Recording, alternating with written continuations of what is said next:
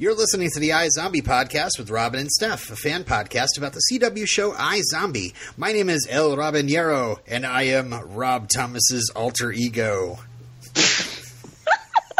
My name is Stephanie, and I really insist on a lot of bass. You're all about it. I'm all about it, yep. I'm glad to be back again with you here, Steph, after such a long week. It's been a long week. It really yes, has. It has. Yeah. You know, honestly, it was very hard to concentrate on iZombie this past week with the holidays and the crushing, horrible news that, you know, every day. It's just, I mean, you know, I'm sitting here writing notes about Live and Let Clive last night, and that's when the news of Debbie Reynolds happened, and I was like, come on, no. And I couldn't even focus on the last part of, like, Live and Let Clive for about, like, you know, I had to come back to it like 45 minutes later. Broken heart disease is a true thing. It is a real thing. Yeah. I've had patients at work with it's somebody's name that's like 15 letters long, you know, it's the actual name of the disease, but people do really die of a broken heart. Oh God, it really makes sense. The same kind of thing happened with Johnny Cash and June Carter Cash. Like Johnny didn't last long after June went.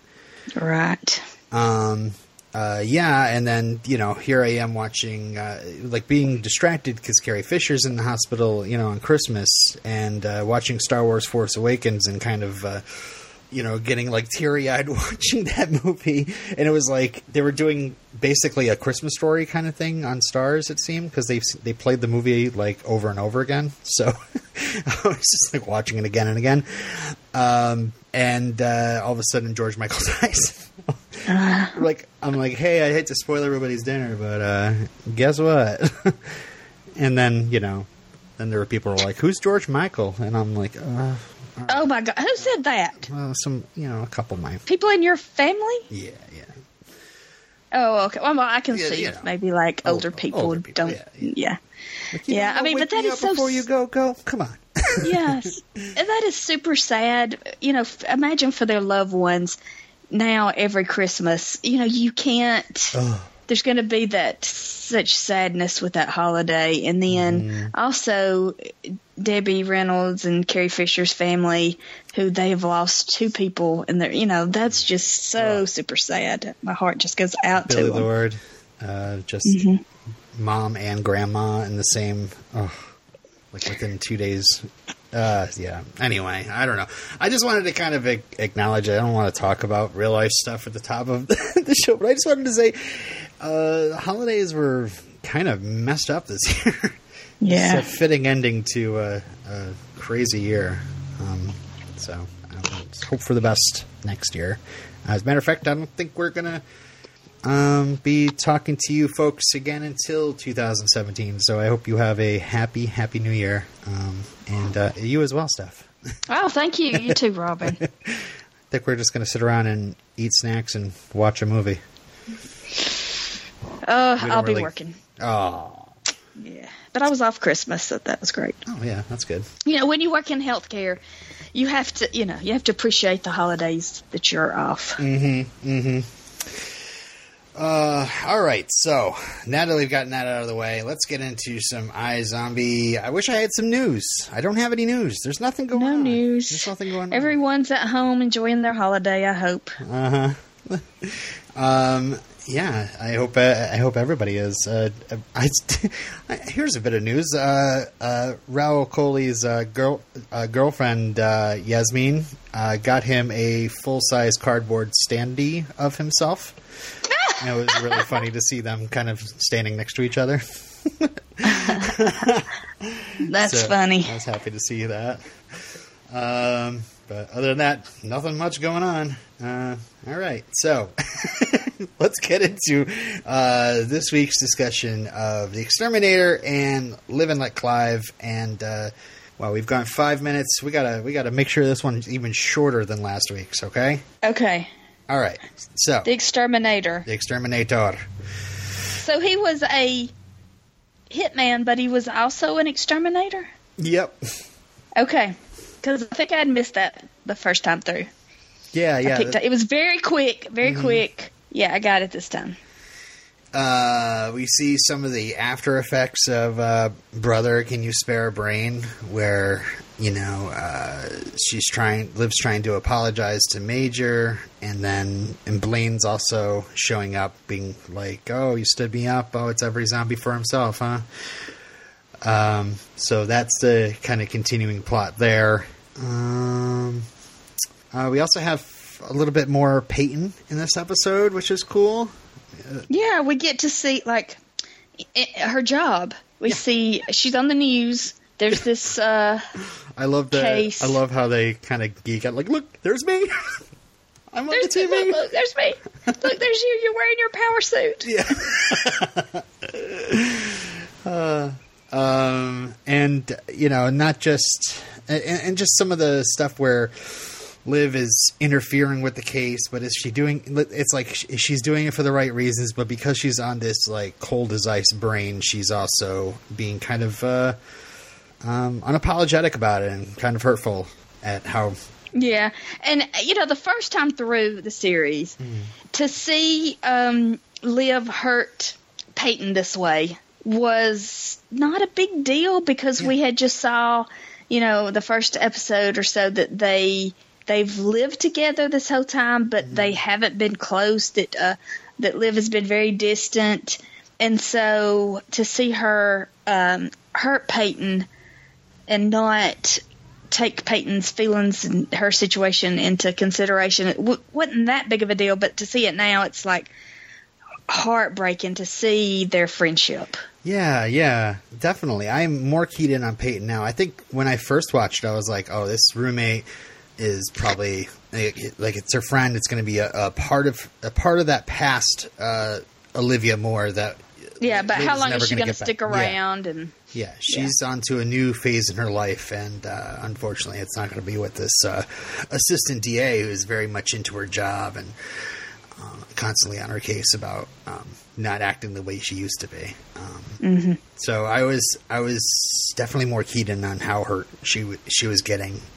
And especially even in the last few episodes, how hurt she's getting by how Liv is acting, and also a hint to what Major ends up dealing with, how different brain makes Liv act a different way, and now and it's something that's probably hard to be around, hard to be friends with. So, and the Jenga video,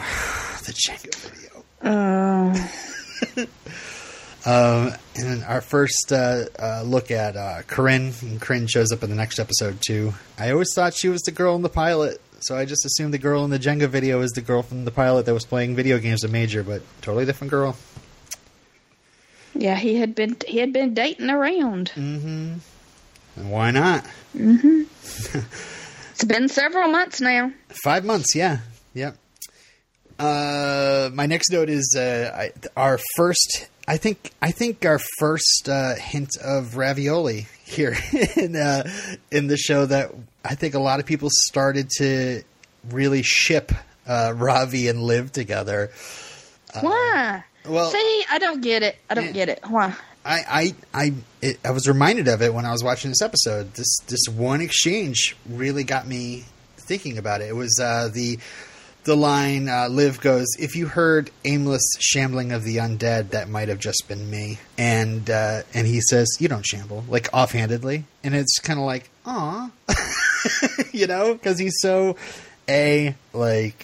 notices her that much, like that he doesn't say something like he says, "You don't shamble," like that seemed like he's kind of, I don't know, like it was easy to come up with that. Yeah. Like he didn't have to sit and think about a a nice compliment to give her. Right. It was like he knows this about her so easily. Yeah. And just, followed up by her being caught off guard by his wanting to not just investigate what this is being a zombie is all about, but it's all about curing her, that he cares that much about her. So I think it really did, kind of here and there lend to a bit of that hashtag ravioli feelings. I just don't see. I think he wants to cure her for selfish reasons. Oh, really? Because he can go to the CDC and say, look what I did. I didn't need you. I did this on my own. I like to think that Robbie actually cares about her, though. I mean, well, I think he does. He does care about her, but I don't see no. Not that kind of caring. Not male, female, Yeah, no, and just ends friends. Up being a really good friend to her in the long run. So yeah. I mean, it's funny to think about it now, but I just remember being kind of like, oh. There's some firsts here in this episode. Is the first mention of Mu Theta Zeta. Oh yeah. Yeah. When what was it when she was talking about trivia? Yep. It's something that comes up though more explicitly in I think the first of our next couple episodes, Flight of the Living Dead, with the sorority sister and of course Zombie Bro, Mu Theta Zeta. But yeah, does the other thing, the trivia. The trivia genie, played by Carrie Ann Fleming. Do you remember? What's the deal? What is the deal? Like, I started to tweet Dan Etheridge or Diane Ruggiero and say, why the Barbara Eden impersonator? Like, it's so, as the kids say, random or a non sequitur. Like, it doesn't, like, why? Well, I think it's just like Clive said, you're surrounded by old white cops, and what's a better thing for like old white guys to fantasize about is that Genie character from I Dream of Jeannie, just like okay, yeah, like the your wish is my command. If your command is for more trivia, yeah. I know you love that. Has that inspired you to come up with a character to do at trivia night? It's such a kooky thing too. Yeah, I don't know. I don't know if people know that haven't been listening for a long time, but I do host a trivia night. You should do a character. You should be like, I don't know, the captain from the Love Boat or something. I was thinking like Zombie or who? Zombie from Pee Wee's Playhouse. There's just like a genie head in a box, basically. Oh. He opens it up. But do you know that this actress comes back later in the series? No. This girl comes back as Candy, the zombie manicurist and makeup girl for Blaine. Likes to fool around in coffins. I just wonder what the deal is. Like, did they find her and she was such a good character actress that she could do all these characters and they loved her? Or, like, what is the deal? What's the deal? I want to know. Are you saying that I should try to invite her on the show to ask her? Because you usually get nervous around these things. I was just thinking we could tweet somebody and ask Dan. Ask Dan. Maybe I'll send her a message. Ask her. Okay. I don't know. I don't want to promise our listeners anything. She doesn't know. She probably doesn't know who the heck we are. But I think that'd be fun. Maybe later in the rewatch or something. I don't know. Anyway, I was wondering, like, I wonder if this is the same character. If Candy was the trivia genie, and I just kind of like to think that she was. I don't know. It's a great impression. We get some brain rules set up in this episode. No matter how much the brains affect her, if she eats another brain, it cancels the previous one out. That's just a rule that comes up in this episode. So. And also with Marcy. Yes. Because Ravi was hoping that even though she was shambling, that if she ate brains, it would bring her back. I know. And it did not. She was too far gone.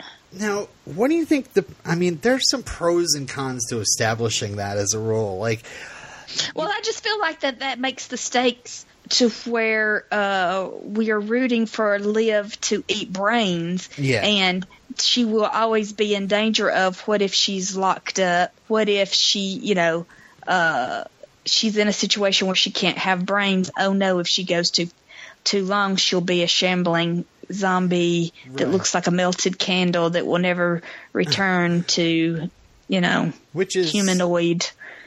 Yeah, which is like one of the main stakes in the Hurt Stalker when Liv gets locked up. But I almost think it's too bad that we couldn't have it so the brains could be almost like a power up, because I almost want to see Liv end up like that. I always thought that, if the rule is you don't eat a lot of brains, you don't eat brains for a long time, you turn into one of these Romeros. And I'd love to see like a Liv that's kind of far gone, but have it so you could return her back to normal by the end of the episode, or by the end of like the 2-part episode. So I think there's the con of setting that up as a rule is just you're kind of denied that story. But like you said, that there's that tension of like when Major was locked up in jail too, like what's going to happen? He's going to flip out. He's going to kill everybody. So that I just wanted to mention that. My favorite establishment is first mentioned here, and its name is Helton Shelter. I did look a bit of trivia up for this. This one thing, not Helton Shelter, but Jerome's roommate who's missing, Eddie. His name is Eddie Sisko, and apparently he is named after 2 Flash characters, Eddie Thawne and Cisco Ramon. So, according to IMDb, I don't know. So, what was the dog park? The name of the dog park? You mean the Muppole Surfers, or no? No, where the guy met the hitman, and then the garbage van came up. Never mind, not important. I can't remember. Was there a title? I don't know. It was like a quick thing that Liv said. She mentioned it while they were interrogating the beardy guy. I noticed that Liv. They mentioned that Liv hates looking at cars, but is decent at drawing them. And I was like, oh, just the last episode she was painting. I wonder if this means that there's some sort of lingering. You can still have lingering talents.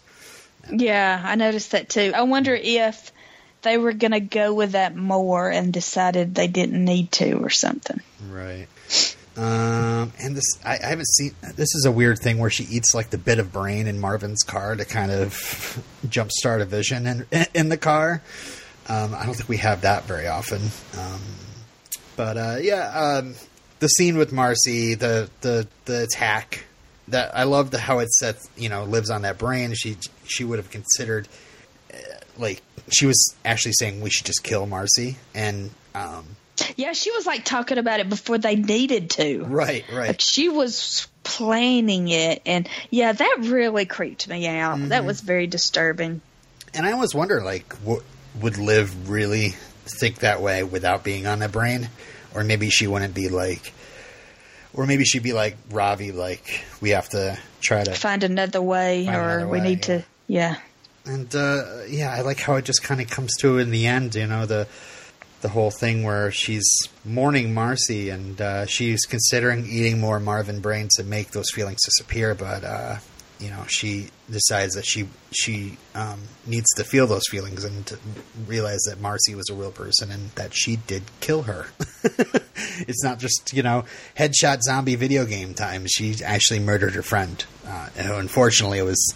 Yeah, but she was so... it's like vampires. They're not themselves. I know, but it's like... And she'll never return. At this point, even at the end of season 2, it's kind of like, you see how far gone zombies are there. Is it completely determined that you can't save them at all? I don't know.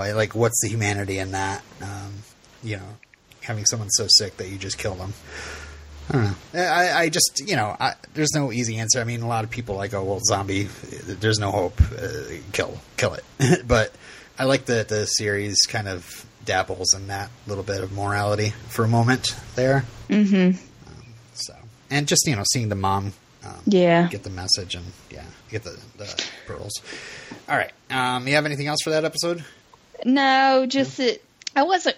the Peyton stuff was good, but the whole Marvin Webster, Wally Walker, these are just names. And who was the guy with the beard that ran Robbie. over... that Who? No, Just kidding. the other beardy guy.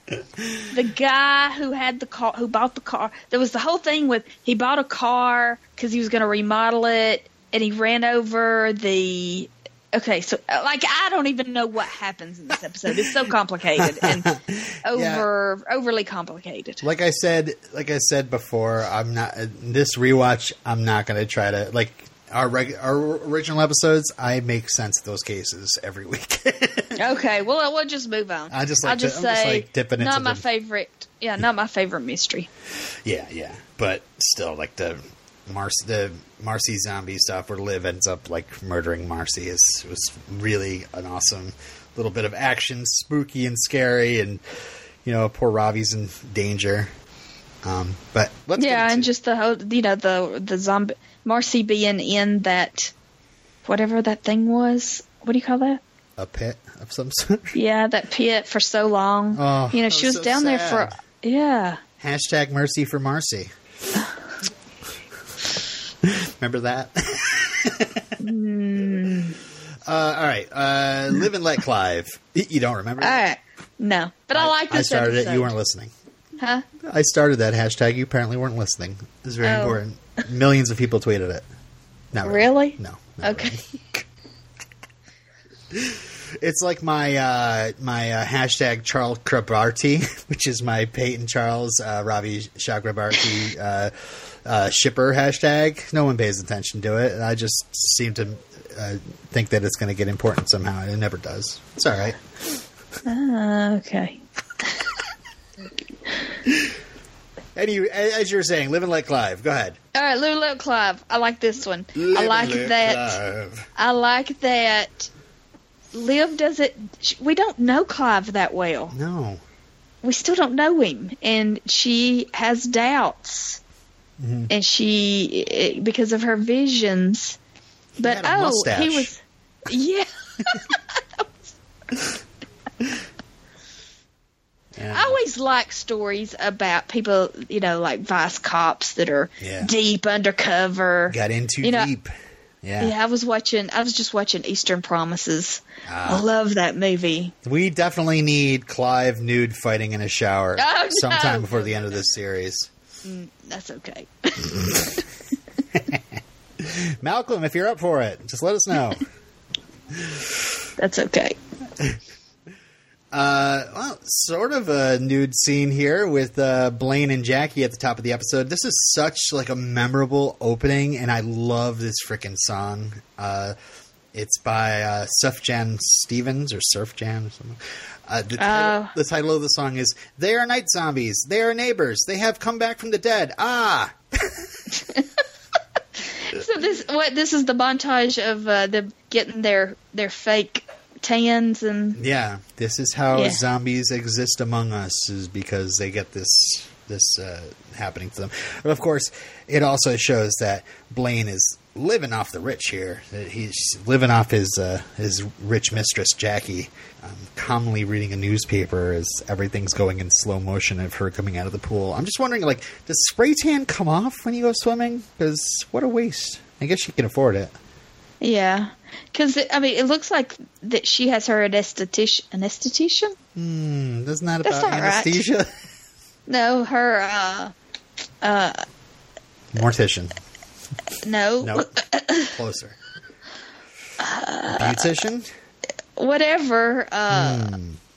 They're there at her... Tweet Steph, at Steph Smith. Tell her what she's thinking of. Yeah, anesthetician. Nope. It can't be. That's anesthesia. tweet me at L. Robin Yarrow if you realize that I'm an idiot and actually anesthetician is the real word. Anyway, they're there at her beck and call, so they can spray tan her every day. They're there to color her little roots, that come out. So, it's a constant upkeep. Yeah, right. I just thought that was so cool. Just them getting out, and this is just their morning routine, Yeah. Well, while we're on Blaine, I mean, we get to see the meet cute for the first time, which is awesome. We get to meet Sissy for the first time, and Ben Cotton, everybody. Ben Cotton, that's where I know him from. Yeah. Yes, and I love this character. They're so dumb. Gym Bros, basically, I wrote them down as. I think the other guy has a name, but Ben Cotton, who we know from Hellcats, he's just billed as Blaine's henchman. Oh, poor thing. Esthetician. Esthetician? Esthetician is a skincare specialist. Cancel those tweets, folks. Okay, well, I'll write that down. I'm not writing anything. Okay. All right, so we got a lot of stuff kind of thrown at us at once here. We got Blaine's got this meet cute operation going, and he's got henchmen who are trying to outwit him by trying to starting their own business, undercutting him. Yeah, because they could stand to make a lot of money doing this, and why does Blaine need to be in charge and all that, here I was trying to find the quote. It doesn't take body fat to have a fat idea. I love that. But yeah, or you can't flex fat. What's the lady's name in Sweeney Todd? Mrs. Lovett? Mrs. Lovett. Sissy's got a real Mrs. Lovett thing, making meat pies in this meat cute, out of dead bodies, And some of the food she brings the food to Blaine, and I don't know what it is, but both times I was just grossed out. Mm-hmm. Especially is that cream? No, it's pureed neural tissue. Mm-hmm. Usually the food looks really, really good on the show, but I don't know, something about that shows him eating it, and it's just. Yeah, I think that starting out it's more gelatinous. Yeah, and they changed the consistency of it to something else later. Right. So that was cool to see. There's a bit of, while we're talking about Blaine, there's a bit of, a bit of confusion towards the end. I remember we got so confused, at least I did. I'm not going to speak for you. I just get confused easily. Oh, I'm sure I was confused. About what? Well, he executes Ben Cotton and his cohort by shooting them both in the head, and they fall to the floor. And then they roll Julian out of cold storage, played by a friend of the show, Alex Ponovic. And you could see other people on meat hooks, and I wasn't sure if, I was coming out of Did do you shoot them in the head to incapacitate them, then freeze them, and then you unthaw them to make them come alive again? Or what? What's going on? Yeah. They did both of those at the same time. The shooting the henchman in the head, then all of a sudden introducing the fact that you can keep a zombie on ice. And what is he doing with these other bodies? Is he putting them in cold storage to revive them later? I didn't know. So I remember that confused me. But obviously now we know. Shoot them in the head to kill them, but you can also freeze them to incapacitate them. So, yeah, this whole operation makes you think oh, wait a second. Blaine isn't as innocent as we think. He's got this whole thing going with the meet cute. And it seems like, it's been long enough where he's actually put down this Julian fellow and put him on ice and froze him. So it's been a few months at least. He's got a business going. Someone tried to defy him. He froze them. Brought in these gym bros who I'm assuming I'm assuming he gets all his henchmen at the gym, because we see later on in the season that Julian is a big fan of the gym. Mm-hmm. Right? Yeah. So, I don't know. It's just interesting. And then, of course... And what is Blaine doing trying to keep the zombie population low? Mm-hmm. Trying to control the zombie population? I think in here it's as if he's just trying to keep them all loyal to him, to his product. Uh-huh. Yeah. I think by the end of the season, he's very much like, you need me on that wall kind of thing. You need me to do this. You need to keep, we have an outbreak. It's going to be a big problem. So keep them loyal, keep them coming to one person. And that way they're not cracking skulls open in the alleyways and stuff. And attracting attention. Yeah. But we have Chekhov sneakers established at the end of the episode, which are great. It's very, very, very, whatever. The very gaudy. I don't know, kind of gaudy. All American flag sneakers, which I loved in The Exterminator. Liv points out, like, there are some states where you can't even wear sneakers like that because I think she flag. Yeah, well, she said that like the official rules for a flag is you can't use them as a garment, but the Supreme Court has ruled that that it's your freedom of speech. Right. It's your right to freedom of speech to use it any way you want to. All right, so that's pretty much all the Blaine stuff I had. What else is there in this episode that you wanted to talk about? Wasabi in the eye. Oh, the worst. Yeah, the whole... okay, so Liv has the vision of Clive as he's working with the Blue Cobras. That's not right. Blue Cobras. The Blue Cobras? Yeah. Oh, I got something right. Yeah. And so she thinks he's a dirty... time.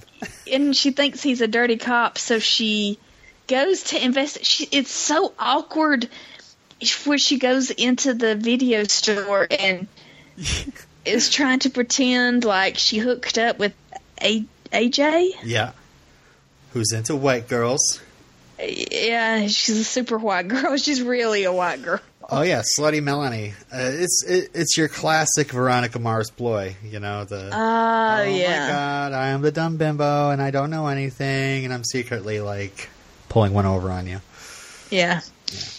And where was I going with this? Okay, so and then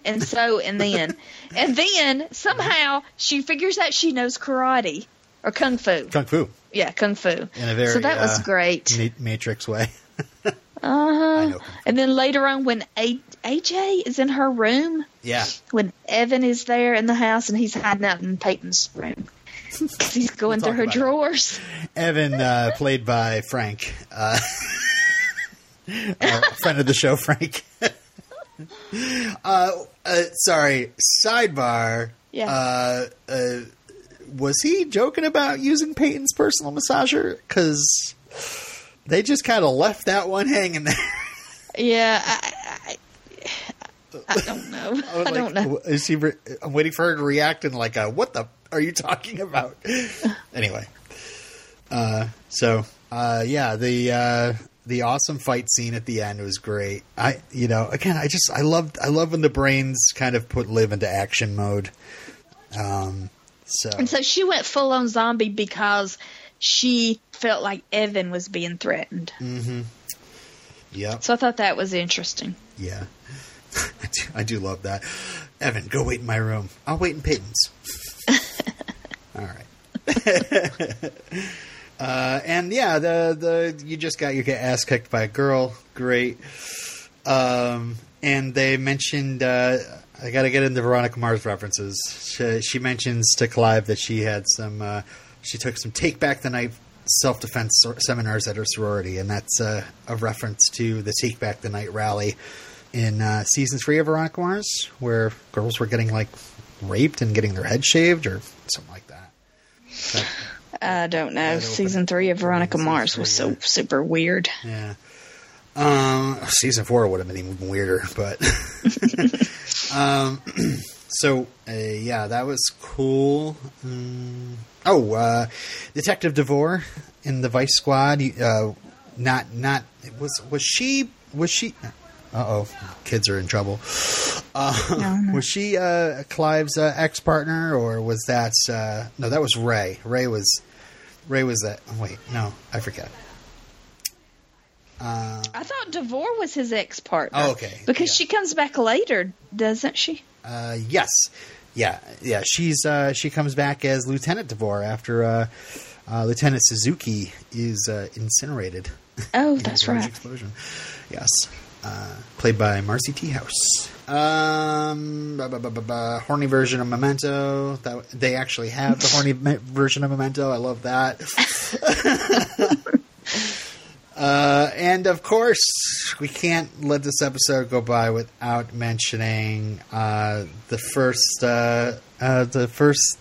real great interaction between Major and Ravi. Roger. # Roger. Yeah, where they speak each other's language. Mm-hmm, mm-hmm. They speak the language of gamer. Yes.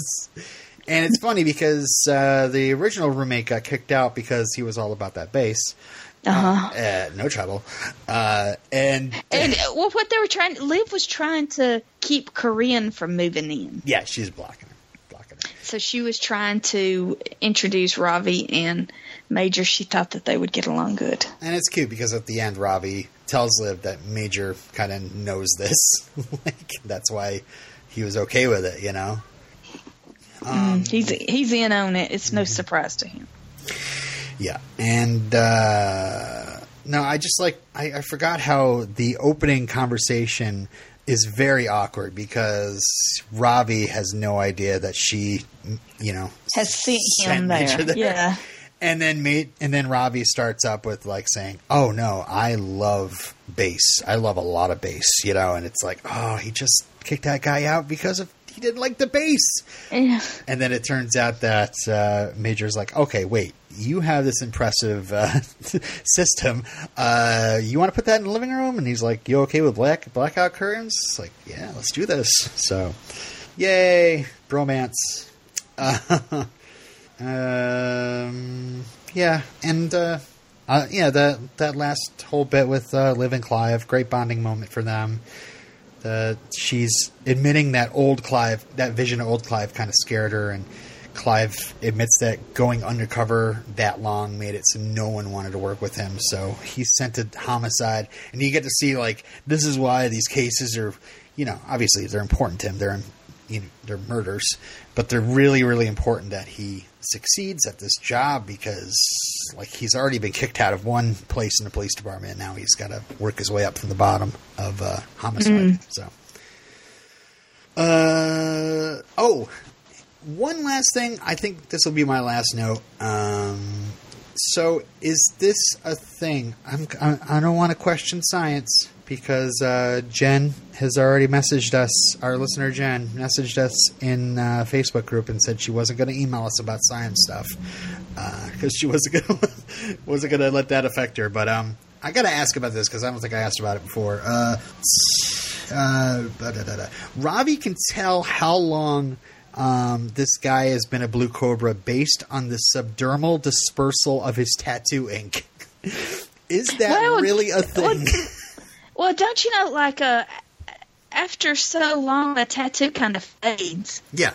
When it's fresh, it looks really sharp, and after, so long, it kind of fades. So I think that's a thing. Mm-hmm. All right. Any science experts that are not named Jen, feel free to write in and let us know. And Jen, if you really want to write in and tell us, go ahead. iZombiePodcast@gmail.com. I thought that was a little bit what? Really? That reminds me of when they put a photo on a slideshow and they're enhance. I can read this person's arm like the rings of a tree stump, how far the tattoo ink has gone in. All right. Do you have anything else? I think that's all. Trivia time. Trivia, yes. I'm going to do terrible this time. No, I think you're going to do great. You already mentioned this. What does Liv say that undead Marcy looks like? Oh, a melted candle. Yep. Ding, ding. What does Liv name her and Clive's trivia team? Oh, Pinky. What is it? Piggy in the Brain? That's right. Ding, ding, ding. Number 3, what video game do Major and Ravi bond over? Oh, gosh, I don't know. It's I do. It's something about zombies. It's undead or...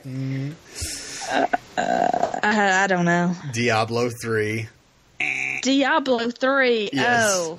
See, that's a real game, right? Yep. Oh.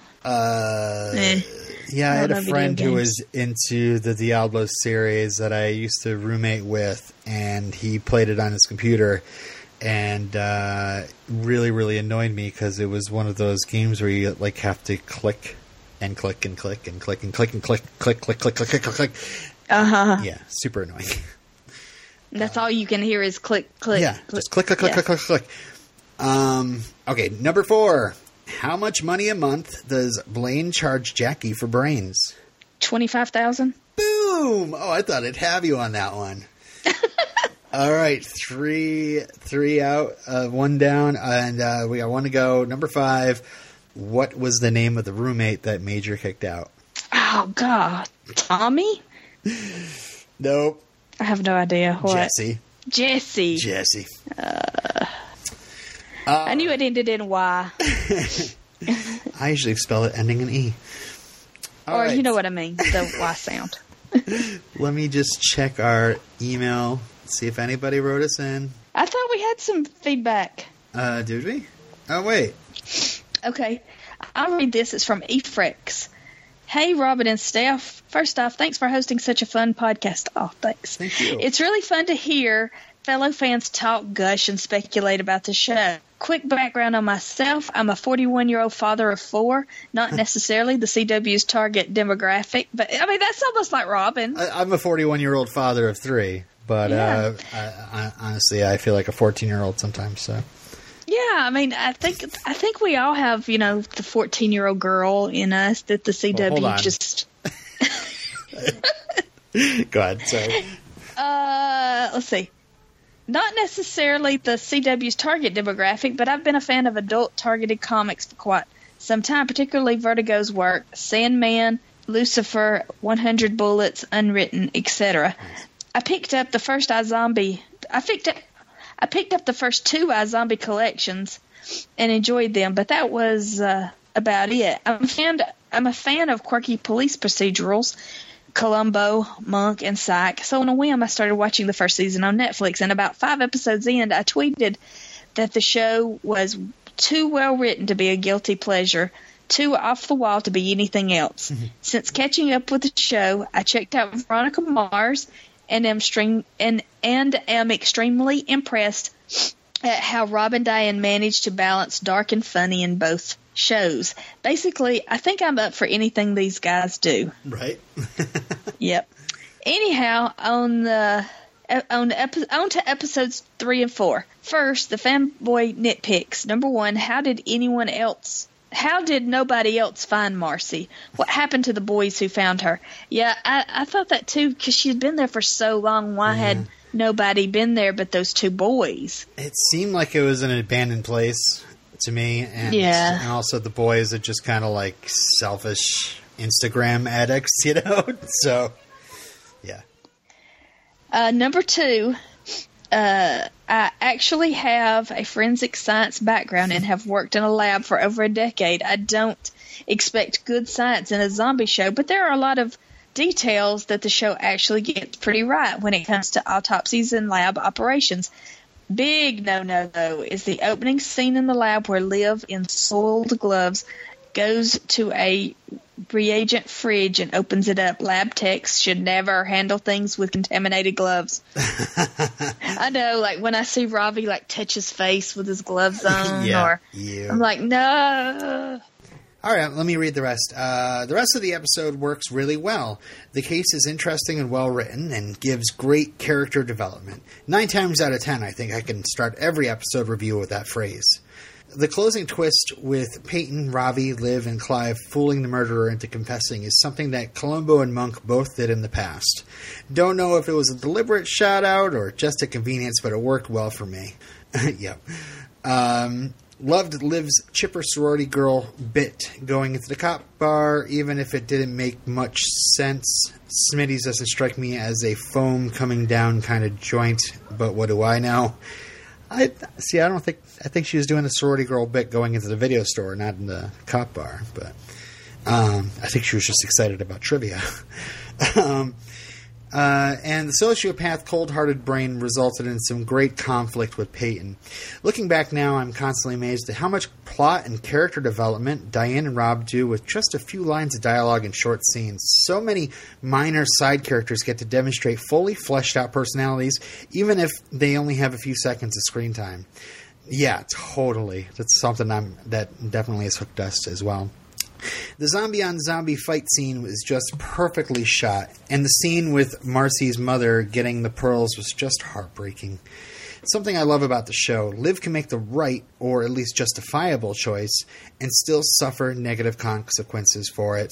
Yeah, just like any sort of hero, it seems.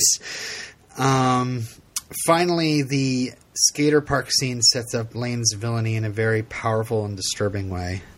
Yeah, I agree. We didn't really dig into that at all, but it's very spooky to see that Blaine is this Candyman they've been talking about all this time. I do remember back when we were originally recording that we were trying to figure out whether Blaine or Julian was the Candyman. I don't know why. Maybe, I think it was because Major was calling him the Candyman, calling Julian the Candyman. I don't know. We'll get to it. Episode 4 is just an all-out feast. Again, in just a few scenes, we get introduced to great characters and plot points and Blaine's muscle-headed assistants. The full meet-cute setup. I needed somebody else to explain that pun. And the Ravi Major bromance. The video store scene with Liv and Ravi is hysterical, and of course Malcolm Goodwin in a tough guy leather jacket and mustache is something that must be brought back ASAP. Yeah, totally. I'm kind of ambivalent about the whole Evan perving out over Peyton bit. It had some funny lines, but I'm glad that it never got brought up again. I was just glad I could make a joke about Frank when we did that. We went over that. I'm not sure if Liv's I kicked him in the nards is a shout-out to Monster Squad, but it works anyway. How can any mention of nards not be a shout-out to Monster Squad, one of the best 80s movies ever? Because we just can't have an episode ending on an up note, the final meet-cute scene gives a great creepy finale and introduction to Julian DuPont. Thanks again for all your work. Can't wait to hear the latest episode. Efrex. Thanks, Efrex. Much appreciated, and please keep writing in. And I think that's it for today, Steph. Okay. Okay. Okay. Steph's making beans right now, folks. That's why she's a little distracted. It's okay. Next They're about to boil any second now. Any second now. I've edited it all out, but Steph's been telling me this for the past 20 minutes. All right. Next time we do have a guest on. We're going to have our friend Heidi back. And, all right. Of course, host of Investigating Mars, among other podcasts as well. We'll hear all about it. And we're going to be talking about Flight of the Living Dead, which introduces us to a character many fell in love with. And yeah, I felt like that really sets off the season arc. Mm-hmm. Yep. And, of course, Virtual Reality Bites, so we'll be able to talk about that. The first time we covered that episode, we had Raul Coley on the show, so it was a bit distracting. We had to, we're kind of freaking out, but what an awesome guy. We'll talk to you guys all next week. Bye. Bye. Thank you for listening to the iZombie podcast with Robin and Steph. Send your feedback to iZombiePodcast@gmail.com. Follow us on Twitter and on Facebook. Just search for iZombie Podcast, all one word. All of our contact info is on our website, iZombiePodcast.com. You can follow Steph on Twitter at Steph Smith. You can follow Robin as well at elrobinero. Our podcast logo is designed by Dee Sheehan. You can find her work at behance.net/Deanna Sheehan. Also, friend of the show Cheyenne contributes with Photoshops on our Twitter. Follow her at iZombie Love. Check out our other podcast. You can listen to us binge cast through teen dramas like Dawson's Creek and Popular. Just subscribe to We Don't Want to Wait on iTunes. You can also listen to us occasionally talk about the Buffy spinoff Angel with our friends. Subscribe to Redemption Cast on iTunes. While you're on iTunes, why not leave us a review? We do this in our spare time, so your ratings and reviews are much appreciated and helps us get seen by more iZombie fans. And make sure it's on the correct feed. We are the iZombie Podcast with Robin and Steph. And we're done. You think anyone is still listening? Probably not. Zombies!